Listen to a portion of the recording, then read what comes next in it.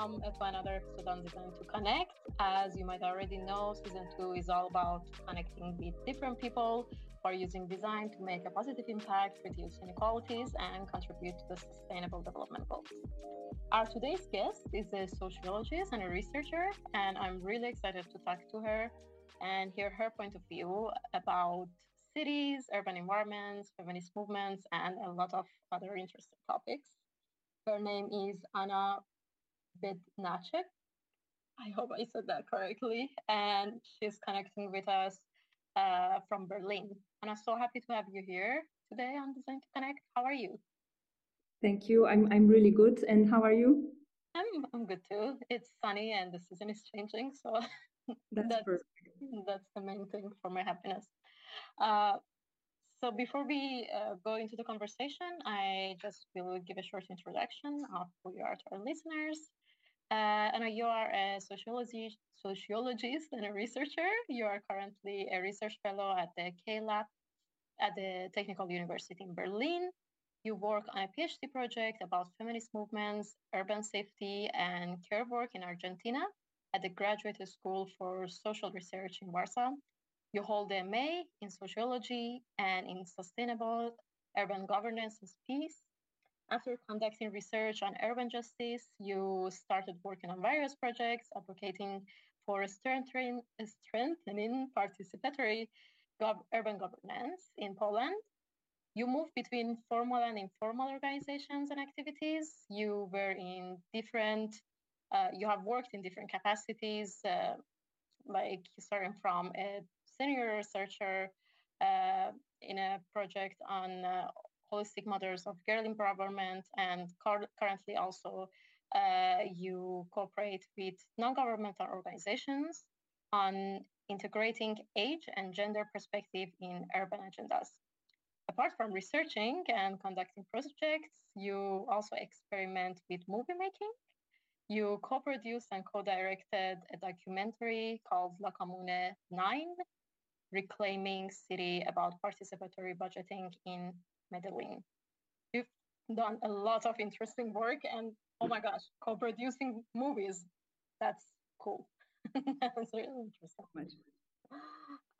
So just to start, and when I was going through your experiences, it was very interesting for me to see how, as a sociologist, your work has been always almost focused on spaces and cities and urban environments. So I kind of wanted to start with your journey and hear from you, where did your interest and admiration and curiosity about cities start? And you can start as early as your childhood, whenever you feel it's appropriate. Would love to hear about your journey. Okay, thank you so much, and thank you so much for the invitation. I'm always very happy to share space, even online, with people from the field of architecture and urban planning. As you said, I'm like trained sociologist, but quite early on in my like study of sociology, I started to be interested in cities and in urban spaces. But I guess I think proposing to start from the childhood was very good from your side, because I'm from a very small village in the south of Poland. And when I was 19, I moved to the second biggest city in Poland, which is Krakow, to study.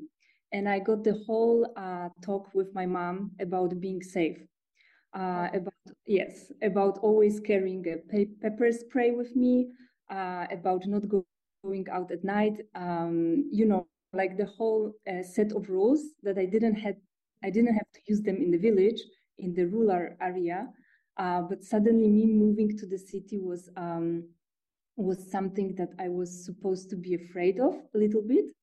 So that was my first encounter somehow. Of course, I visited cities before, but it was me living there alone.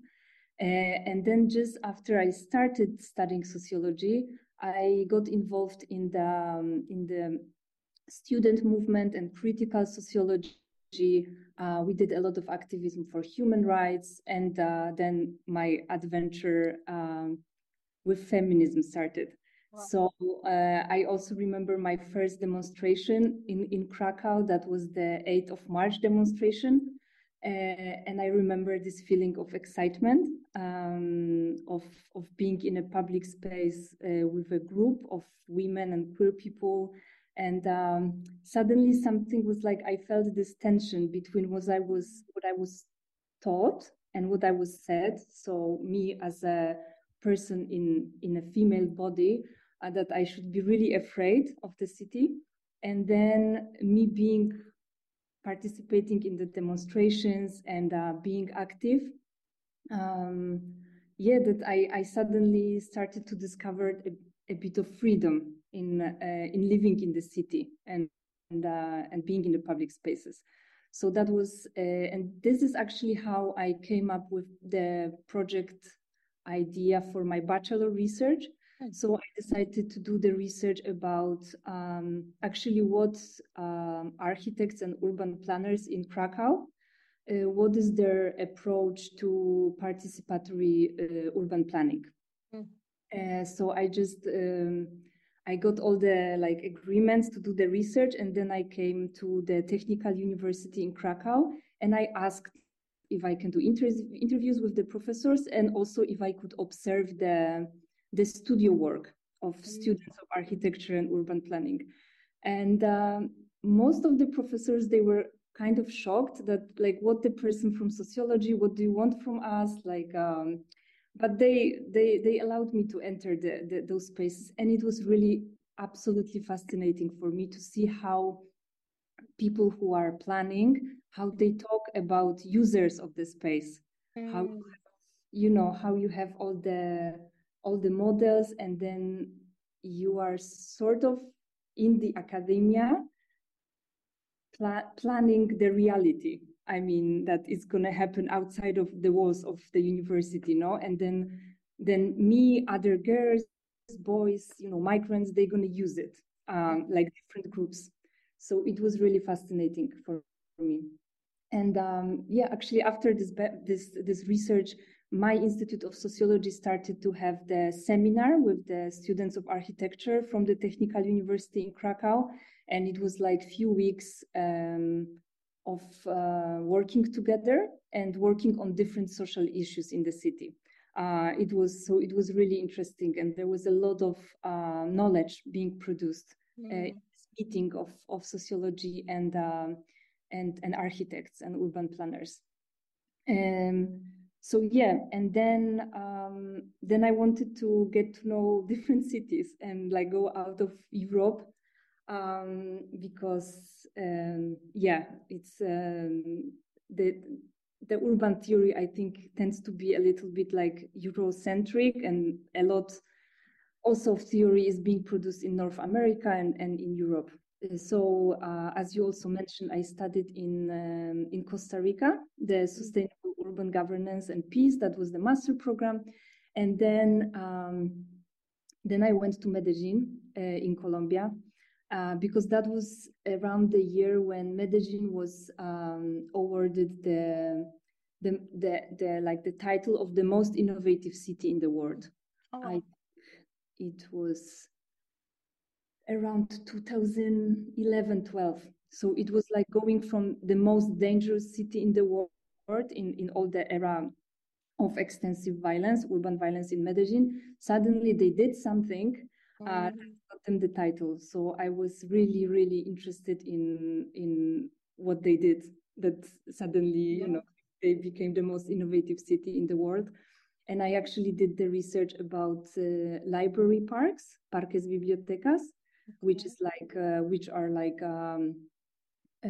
public spaces, very well designed, very high quality public spaces that are also like community centers and libraries, and they were built in marginalized districts, like barrios populares or slums, which also, there are different definitions. I tend to use the term marginalized districts. So that was it. And then I worked, as you also said, in some participatory urban planning projects in Krakow. And now in 2015, I got completely fascinated or and super interested in the feminist movement in Argentina because of these massive demonstrations again that happened with the Una Menos movement, that is the movement against violence, gender-based violence. So yeah, this is how my PhD project was born. And since 2017, I'm researching like sort of the connection between feminism and urban planning, and also the everyday life of women in urban environment. So yes, so and now I'm in Berlin, hopefully like writing my PhD thesis. So that's like the journey. Okay, that sounds really interesting. And maybe just to follow up with what you said, if you had to like say about yourself, what one characteristic on or one attribute that was inside you that led you to be where you are now, doing the things that you are doing now, what would that be? The urban. Mm, like what of the city made me be in this point when I'm right now, yeah? Yeah, like one characteristic that is inside you Mm-hmm. that you think have made you be the person who you are now in your profession. Well, I have to say it's the protest in the streets. Yes, just like the idea of of like reclaiming the space, even for a short period of time. Yeah, I think that's yes, this feeling, you know, and also it's the political implications that these very short events that they have. So yeah, so that would be it. So it's a mixture of the place and also the event, the social event that is the protest. Okay. So you had always this looking for justice kind of even in exterior spaces. So to move a little bit more and to discuss on what you're doing.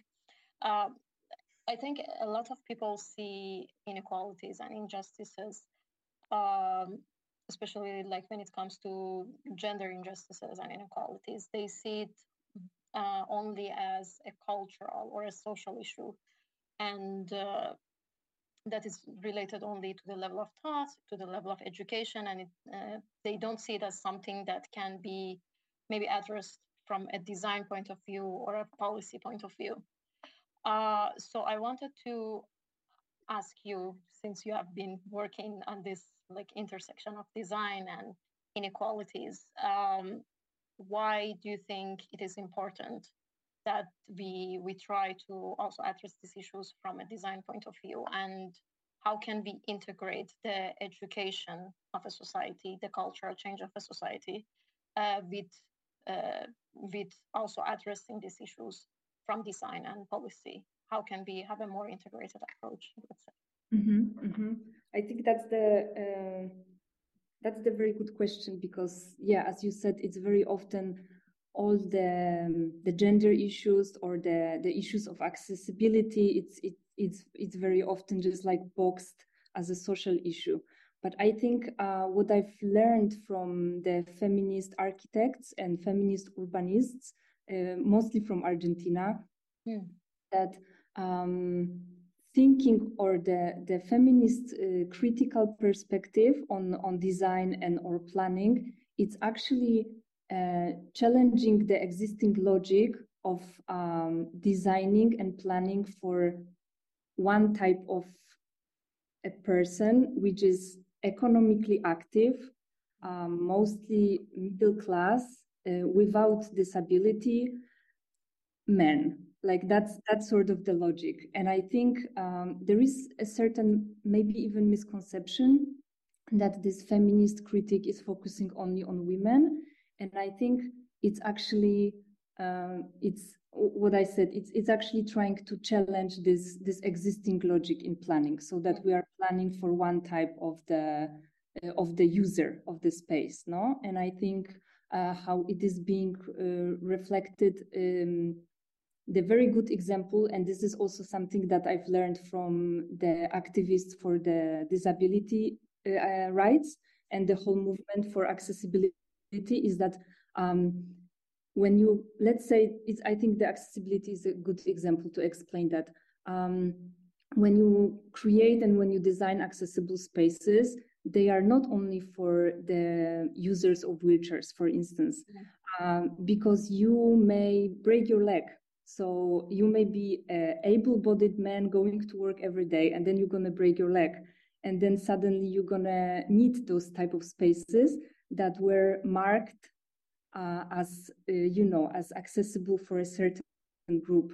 Or I think the same goes with the whole debate about mothers with babies, in public transportations that we have to design for them. Yes, but also, once in your life you may have to take care of somebody's other child, or you are just traveling with a suitcase. So I think that's the sort of misconceptions that there are some groups or like the feminists that suddenly wants to make design working for their needs, while basically is the challenging this logic of not noticing the needs of other groups. So I think that would be one thing. And I also lately I've been thinking a lot about this also division between public and private space, and actually how public space seems to be so dangerous for girls and women. And in the majority of countries, the statistics of gender-based violence show that it happens at homes. So in the private space. So I think that's why it's we should also talk about how maybe we can make the public spaces safer, or how we can also create the care infrastructure, which are the hospitals, which are the community centers, the access to social workers, that you feel more safe in the cities and cared for. That care is not only in the house.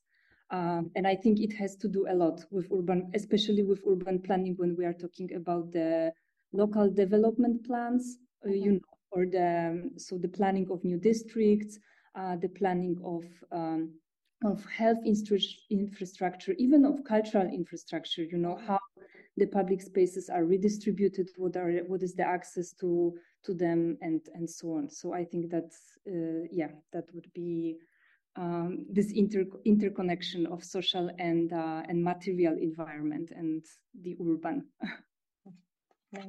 It was very interesting that you mentioned for any person it can happen that one day maybe your accessibility needs can change. So I think we have to change our idea about, like, in general, I think more inclusively designed environments, it's better for everyone.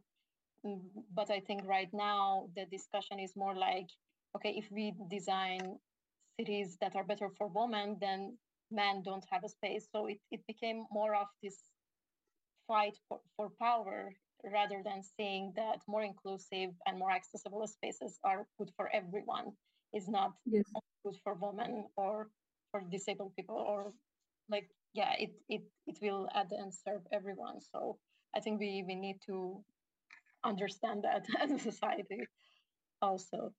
So as you were saying also, and as I was thinking about creating a spaces, especially when it comes to public spaces, and especially when we are talking about creating a spaces or giving more space to underrepresented groups, I think there are these different levels of intervention, and how I kind of try to box them in my brain is that first we create a level of safety so everyone can feel safe in the urban environment. Then the second, let's say, level of intervention would be uh, being seen and being represented. So if we go one level higher than safety, then people from all groups can feel represented and seen in the urban environments. And then the third level being feeling empowered and being able to thrive in an urban environment. And yeah, this is somehow how I made it in my brain. I wanted to ask you from your point of view if there are different levels of interventions when it comes to creating public spaces, especially for the underrepresented groups, and how does that look like? Mm-hmm.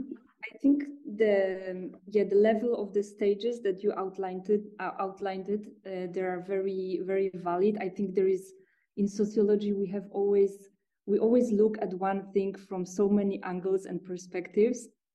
So it's really interesting because sometimes I also think about planning from the perspective of like very very local, and then the district level, the city level, and even the state level. But I think your division also saw like the safety, then the representation, and then even step further the empowerment are also incredibly valid. I actually I will come back to it, but I really based on my work and mostly on my work in with municipalities about the civic participation in urban planning, I would always add like the pre-intervention state, which is basically do some research about the space you want to change. And I'm not saying architects should do the research. I mean, we are here for you. The sociologists are super happy to do the research, because I feel that sometimes the spaces that are being either made like from the scratch or are being reconstructed, there is no knowledge about this social tissue that is in the space. So we don't know anything about local community. We don't know anything about the needs of local communities. Even the very demographic, the basic demographic data. Like in case of Krakow, let's say 8-9 years ago, it was a big issue that we were supposed to do some sort of participatory revitalization of one of the districts, and we couldn't get any data, including the age, the gender, the social class. It was very difficult.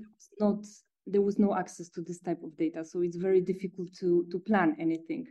And so that would be the one thing. And from the gender perspective, I think there is also really interesting tool that is the gender analysis of the budget. So you can see how much money, how much investments in the cities go for, well, so-called more like masculine or male-oriented investments, or like more, female-oriented investments. And I think this is also the good tool to argue for some new interventions or for some new changes. Super quick example, just to make it a bit more like empirically based. In Poland, there was this huge social project of building football fields in the cities, like in the districts, because it's for the youth, because it's a public space. And yeah, the idea was good, but the girls were not using it because it was always full of boys. There is no girl football network, I would say, in Poland. Maybe there is some movement now, but back then, it was like almost 15 years ago, there was not. So that's what I mean by doing some research before, or even analyze analyze the existing data. And I think this is something that is lacking. But yeah, about the levels, I think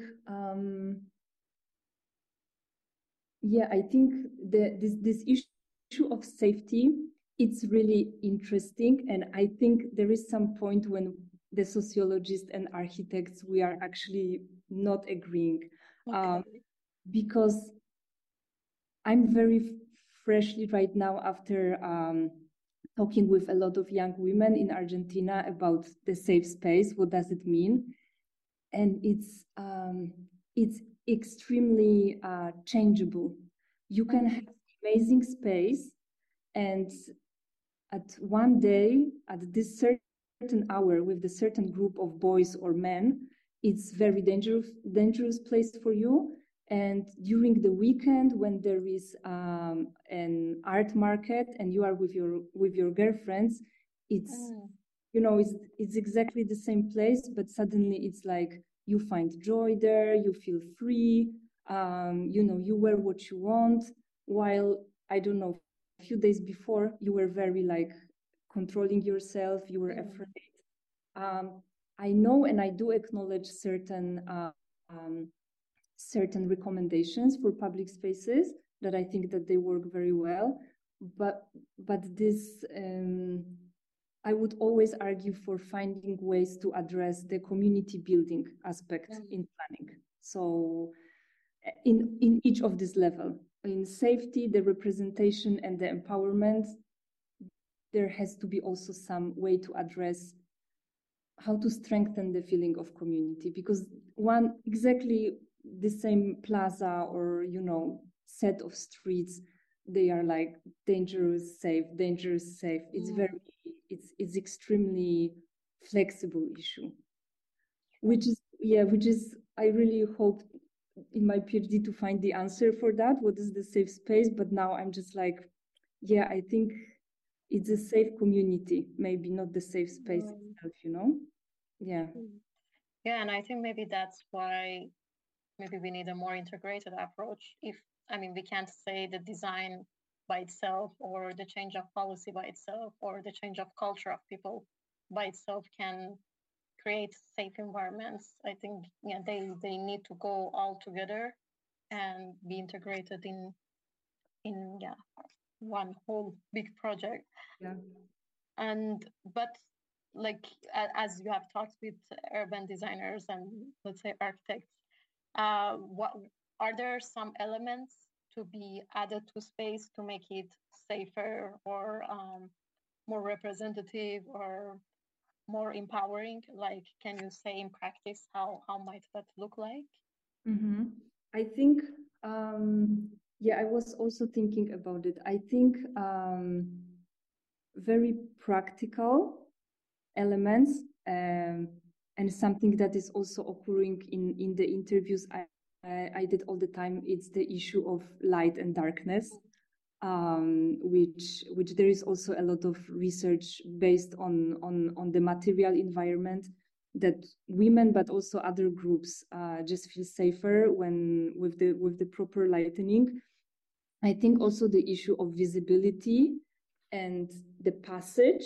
So like when you have the spaces that are closed off or suddenly they are getting narrowed, which is also with the density of the city centers, it's very challenging. But I think the issue of visibility and being seen by other people and also being able to see other people, I think this is something that also came up with my interviews, but also with the interviews with architects and urban planners, that this visibility issue. And again, the issue of community. There was one research made in Spain when young girls, they were saying that they feel safer sometimes in the summer because the windows are open and they feel safer that if they start to scream, someone will hear them. So that's this is like very almost like everyday, really organic issues. But I would say the light and darkness, the visibility, the I don't even know how to call it, being able to transit, not being cut. And I think also in terms of urban planning, in Krakow, there was a lot of issues with gated communities, when they are like faced, like that they are gated. And I also did some research with young women in Krakow, and they were sharing this experience that because of so many gated communities, they have to go completely different route for the public transportations. That is the route that is not being developed yet, or it's very abundant space, very like scary. So I think also thinking about the transitionality, maybe this is how I would call it, also connecting the public transportation with the space, that there is a accessibility to the bus stops, like something that seems super basic, but in many cases it is not. And I think in terms of participation in urban planning processes, this also is based on my experience of working in such a projects. I think there has to be transparency about the rules. What I mean by that is that if you invite the community to design with you the space, they have to know what are the rules about the results of what they're gonna design. So what is the budget? What is the scale of the intervention? I worked in participatory budgeting in Krakow, and also the participatory budgeting in Medellin in Colombia. It was always sort of a struggle between urban planners, architects, and local community. What they imagined that will happen was not happening because the scale was too small of the intervention, or there was no budget, or there was another plan already in place. So some things were not couldn't be built or couldn't be changed. And the local community, very often they feel it's just like you invite them to the process of participation, but then there is no result. That's the second thing. And then the third thing, I think it's also the issue of vision of architect or urban planner, the certain aesthetic that it's your own, and then you have to sort of confront it with local community that has just either different cultural background or different aesthetic. And I think architects and urban planners that are very enthusiastic to invite the local community, it's something that like you would have to face, how to deal with that, how to deal with this tension, that something what the local community would like to have, it's not going how you want it.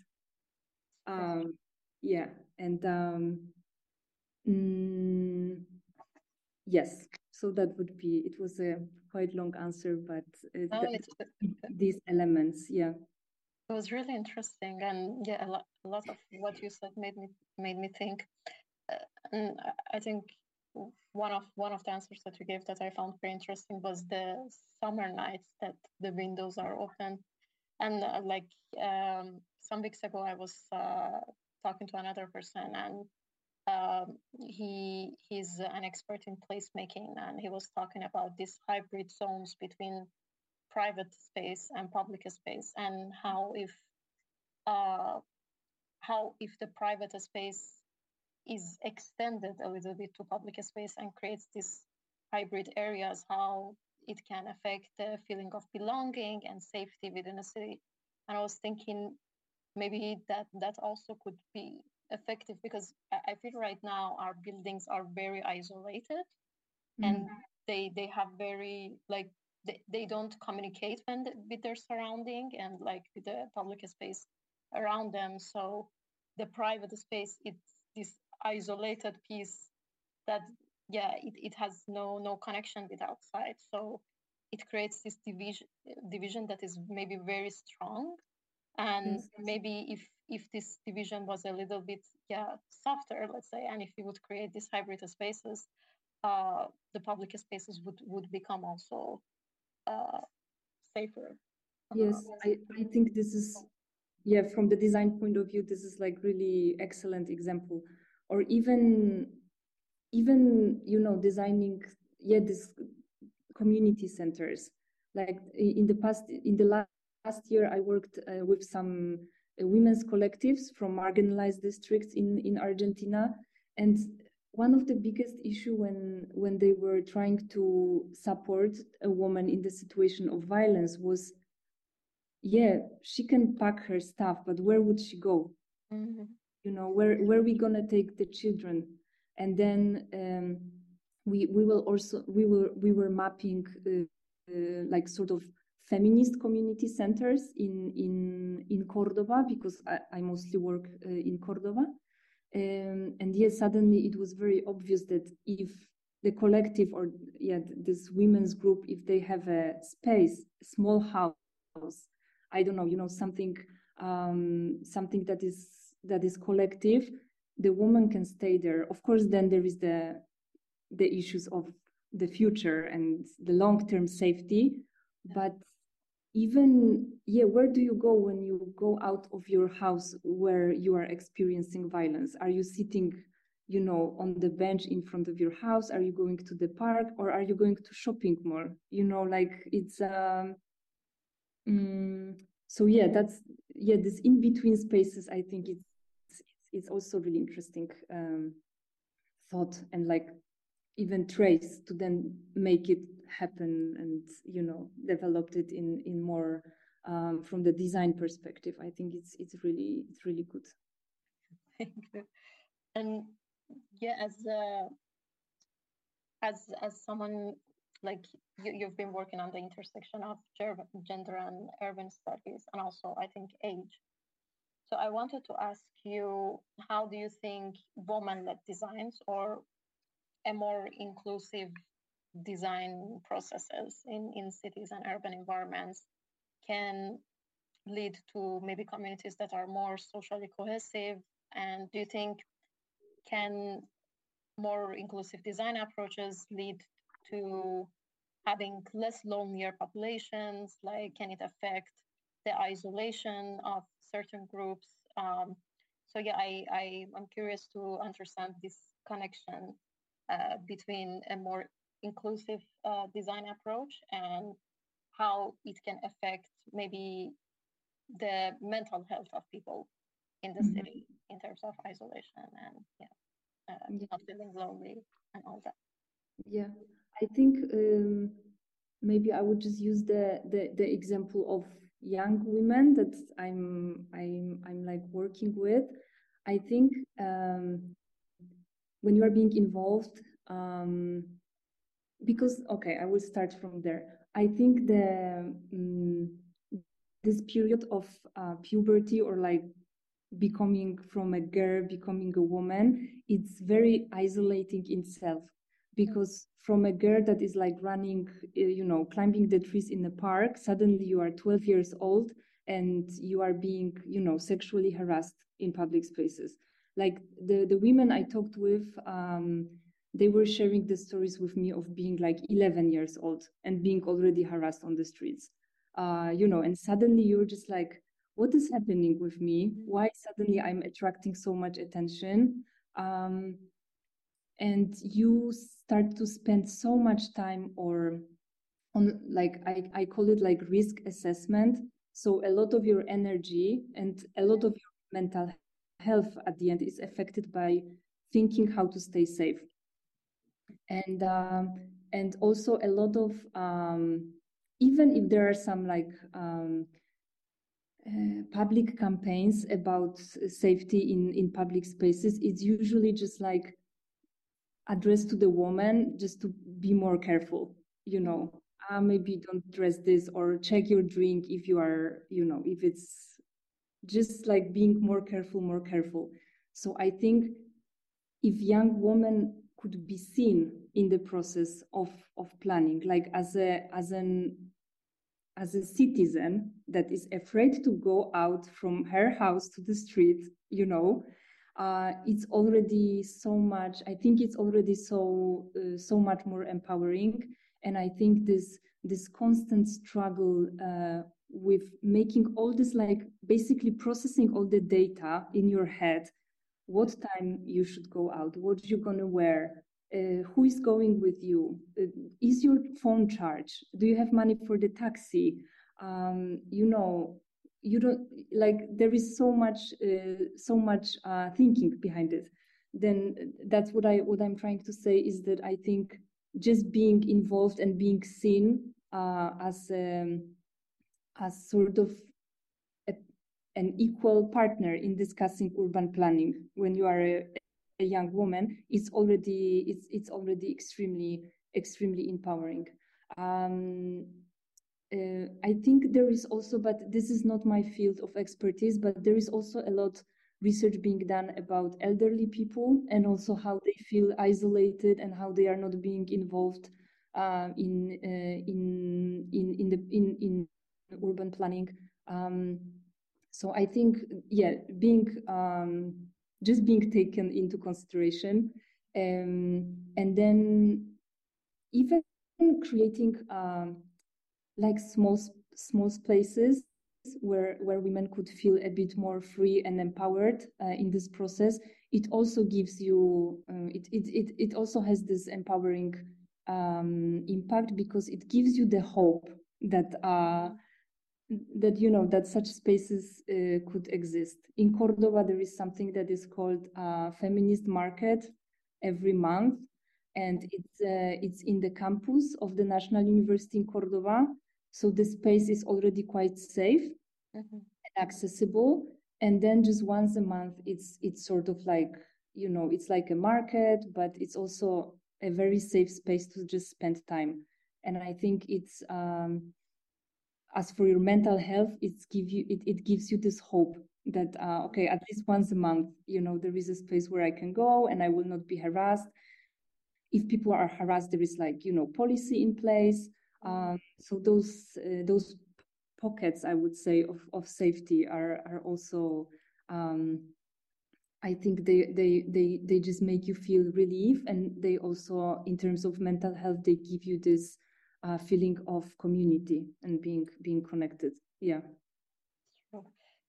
When you were talking about what are the points that women and girls are scared of, like how many things do we have to check before going out? Yeah. I just realized that these things, like in my brain, they become such norm, but normally they shouldn't be a normal thing. But because we are so used to it, and like from a very young age we've done that, now it seems to be something normal. But how great would it be if we would live in places that we didn't have to be this worried for every time that we are going outside.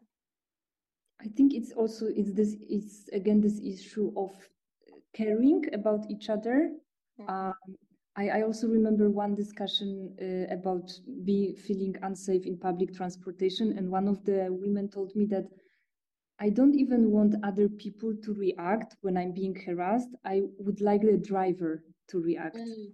I would like to know that this is the space, the public state, space of public transportation, where I will say I'm being harassed, and the driver will react. Like very basic, very basic sort of expectation, no? Yeah. Yeah, I know that here in Milan that I live, like there are buses that they run through the night, so they're 24/7, and I know that it's a rule that the bus driver should not get involved with what is going on in the bus, like even if there's a fight or whatever. So yeah, then it just makes women not going out if you cannot afford the taxi, because many of women cannot afford the taxi, or just hoping that nothing will happen when you are in the bus. Yeah. So this has been really great. I feel like I learned a lot, because again, as I told you before the conversation, it's the first time that I talked to a sociologist. So you've brought a very, very different perspective, and you talked about things that I've never heard about. So thank you so much. I just want to wrap up and ask you about the role of citizens, maybe, and how could different people like that are living in a city, regardless of what profession they have, they can contribute to such movements. Let's say more inclusive cities, more women-centered cities in general. So if you know any initiatives that people could join, if our listeners are not in the design or sociology field, let's say, in a specific, what could they do to help? Well, maybe I will start from very, it's not the tool or it's not the initiative, but I think, just to put this care in practice in your everyday life. I know it can be very scary if you need to react for some act of violence, but just trying to maybe just try to think about care once in a while, or among your friends, and how you could actually strengthen those informal networks of support. I think as for tools, the one that me and my friend, we did the movie about, and then I also worked in Krakow, it's the participatory budgeting. I think you can, it's quite also spread in Europe, and it was born in Brazil, in Porto Alegre. So I think you could actually sort of try to demand from your local government to have a bit more impact on how the budget is spent. You could monitor how the budgets are spent. You could monitor the investments. Let's say from my field, if there is a youth policy or youth program, you could just monitor, like if there is a gender aspect, if there is a disability aspect, if there is a, if they see the needs of the different ethnicities as well in the cities. So you could do a little bit of monitoring. I think now we have a lot of access to data even from home. I was thinking about one more thing. I actually think also being involved in the housing movements, rent control movements, and all this type of securing housing, it's extremely important, and it's happening all around the Europe. Berlin is one of the most current, greatest example of that, because I think what is actually destroying communities is the evictions, the gentrification. I think it's very difficult. The displacement of very old and strong communities, it's affecting the safety as well. So I would say, just monitor, access the data, join your local rent control initiative, and in this more informal level, just try to be a little bit more caring, and I mean caring about everyone. No, I think for me the feminism is just to broaden your perspective, not to actually close it for just one group. So that would be it. Thank you so much, Anna. This has been great, really. Thank you. Thank you.